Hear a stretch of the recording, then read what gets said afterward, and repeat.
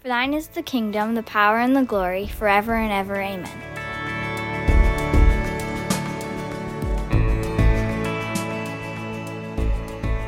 Back when I was running a college leadership program at Camp Quanos, we would take out trips throughout the year, these adventures. And about 6 weeks into the program, we would take a trip on a sailboat. We would go on one of the salt ships, these big tall ships. We'd be on it for 5 days, sleeping on the boat all together, spending every day, every night together, teams of people awake all night on watch through the night.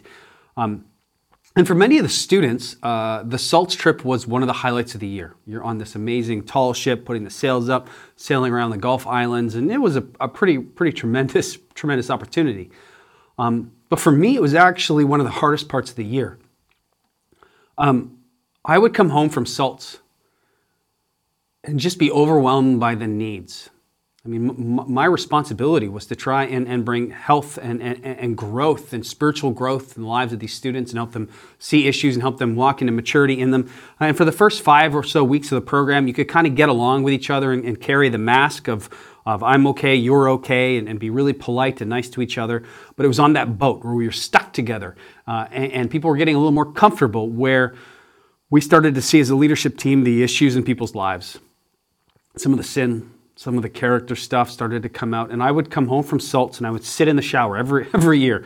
I would come home, I would sit in the shower, and the shower felt like it was rocking. It was crazy. It felt like we were on the ocean still after being on the boat for a week, and I remember overwhelmed by the needs of the students and the task ahead, and just praying, God, I need you to do something because I can't do this on my own. I don't know where to start. I can't do this. I need you. I remember every year it was the same. And then it was an amazing process of seeing, by the time graduation came in April, seeing that God did those things, that God did provide, and God did do the work. So we're in the text here in Matthew chapter 14, starting in verse 13. Now when Jesus heard this, he withdrew from there in a boat to a desolate place by himself. Remember, Jesus had just heard that his cousin, John, was killed. And John's disciples went and took the body. Jesus is mourning. He's grieving over his cousin. But when the crowds heard it, they followed him on foot from the towns. And so everywhere he went, Jesus' fame is growing. Crowds are following him. When he went ashore, he saw a great crowd and had compassion on them and healed their sick. So you see the love that he has, that even in the midst of his own brokenness and his own hurt, he's ministering to the crowd. He's teaching, he's healing. Now when it was evening, the disciples came to him and said, "There's a desolate place and day is now over. Send the crowds away into the villages and buy food for themselves." There weren't really villages as we would know them today. They were little hamlets. They were out in the country. There really wouldn't have been much food at all, especially not for a crowd this size. But Jesus said, "They need not go away. You give them something to eat." They said to him, "We have only 5 loaves here and 2 fish." In John 6, the Gospel of John, we see where those loaves and fish came from. There was a young boy who came and offered up his lunch. His mom packed him a lunch as he went out to go see Jesus, and he offered that lunch to the disciples, and that was all they had. And he said, "Bring them here to me." Then he ordered the crowd to sit down on the grass, and taking the 5 loaves and the 2 fish, he looked up at heaven and said a blessing. Then he broke the loaves and gave to the disciples, and the disciples gave them to the crowds. And they all ate and were satisfied. They took up 12 baskets full of the broken leftover pieces, and those who ate were about 5,000 men, besides women and children. So this is an absolutely unbelievable miracle. We often call it the feeding of the 5,000, or 5,000 men, plus women, plus children. It could have been upwards of 12,000 people. And Jesus takes one young kid's lunch, multiplies it, and feeds them. And there's this sort of almost a much larger version of Elijah and the widow, where he goes into her home and there's a flask of oil, and he promises that if she has faith, that it'll never run out, and it doesn't. And there's significance here as well, too, to the 12 baskets left over, signifying the 12 tribes of Israel and also the 12 disciples. I think Jesus, first of all, he allows here his disciples to feel overwhelmed. Jesus looks around, maybe with a smirk on his face. The disciples say, "We need to send people out of here because they're getting hungry and they need to go and it's getting dark." And Jesus just simply smirks, I think, and says, "You feed them." Disciples look around. They don't have any food at all. And the kid shows up and brings his Lunchables. And they go, this is all we've got. It's like a stadium of people, and all you have is, one bowl of nachos. The crowds are following Jesus because he was meeting their needs. He was healing, he was providing for them, and there was this sort of, if we just follow Jesus, then he'll give us what we want. And there's this interesting contrast a little bit between the crowds and the disciples, and where would we rather be?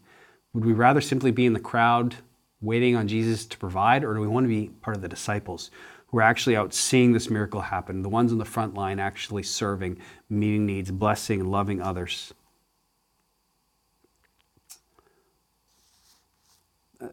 It brings to mind for me the great commandment. Love the Lord your God with all your heart, soul, mind, and strength, and love your neighbor as yourself. And I had a friend of mine once explain, well, who is my neighbor? Is it just the person who lives next door to me? Right? The same question was asked to Jesus. Who is my neighbor? And this buddy of mine said, the way that he described it still sticks with me, is that your neighbor is someone whose need is evident to you, and it's a need that you can meet. So your neighbor is anyone who has a need that you can meet. That is your neighbor. That is the person that we are called to love. And so what are who is it around you that has needs? Maybe it's a neighbor, a coworker, a friend, a family member. Maybe it's someone here at church, someone you see, perhaps a parent of one of your kids' friends. Who do you see that has needs? And then the question is, what resources do you have to meet those needs? Maybe it's time. Maybe there's a kid's soccer team that needs a coach, and you have the ability to just give the time to do that. Maybe it's just your presence. Somebody's lonely. Maybe it's encouragement. Perhaps it's money or your skills, or it's education or mentoring. Maybe it's just love. What resources do you have to be able to meet those needs? And we can't fix all the world's problems. I mean, there's something about that overwhelming moment with the disciples where they see the crowds and go, there's no chance. It's hopeless. As we look at the needs of the world around us, if we go, our responsibility is to fix everything, then it becomes cripplingly overwhelming, especially when you start investigating injustice in the world and what's going on. I was doing some research this week on child soldiers and what's going on in South Sudan, and it's heartbreaking, the needs that are out there. And it feels a little sometimes, it's a much larger scale, but sometimes whenever I take on a renovation project around the house, I start with great gusto, and there's excitement as you're tearing stuff out, but then there's sort of this big chunk in the middle of the renovation where you put in a lot of work and you don't see a whole lot of results. And sometimes it just gets so overwhelming, like how am I ever going to have the time to finish this? It's never going to get done. I don't have the resources, and I don't have the time or the ability, and look at all the problems, and there's always this time of being absolutely overwhelmed with every project, but you just one task at a time. Even though it doesn't seem like the task is really moving the ball forward, it's just one task at a time, one step at a time. And eventually, over time, you make progress and you'll get there. And so when it comes to loving our neighbors around us, it's not fixing every problem. It's not meeting every need immediately. It's going, what need can I meet right now? What can I do in this moment? Because I think that's the illustration here in this story, is that God simply wants us to bring the resources that we have, and he wants to multiply them in faith. That we see the need and go, God, I can't meet this need on my own, but here's what I do have. And God says, will you trust me in faith with that resource, with that time, with your energy, whatever it is? And will you trust it to me for those needs and expect me to meet the fullness of the need? Will you just give me what you have? I think there's a call on us to do that. That's a piece of loving our neighbors is, we don't have enough. We can't fix it on our own. But Jesus is asking, will you give me what you have and let me multiply it and trust me with it?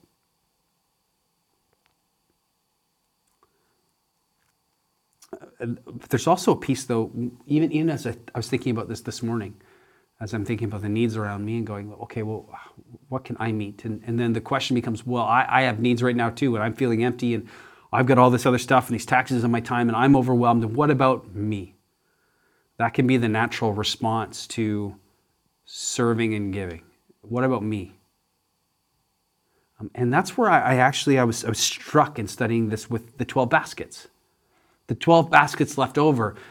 Each disciple, after he had broken the fish and the bread and given it all out, each of them has a basket. I don't know where the baskets came from, by the way, but each of them all of a sudden has this basket full of food.